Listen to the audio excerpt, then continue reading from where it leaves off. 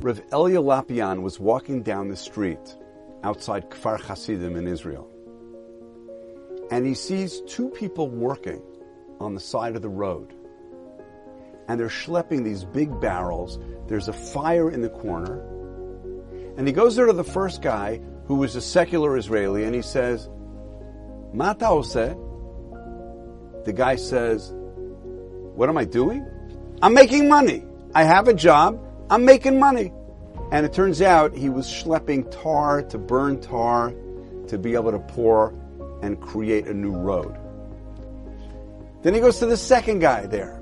The second guy was a Yemenite Jew, a Teimani, with peot, curly payas, Sfaradi tahor, and he asks him, "Adoni ma ta oseh?" And the guy says, "Ma ani oseh? Ani agid lecha ma ani oseh." What am I doing? He says, there are people who are walking to shul and they stumble on the stones. There are mothers who are taking their kids shopping and the kid can trip on a twig. I am helping pave a road in Eretz Yisrael so people can walk to do mitzvot in a nice, easy way. I am helping build Torah and mitzvot in Eretz Yisrael. And Rav Lopian was so excited by this guy's answer that he went straight to the Beis Medrash and announced, you could have two people who were doing the exact same routine.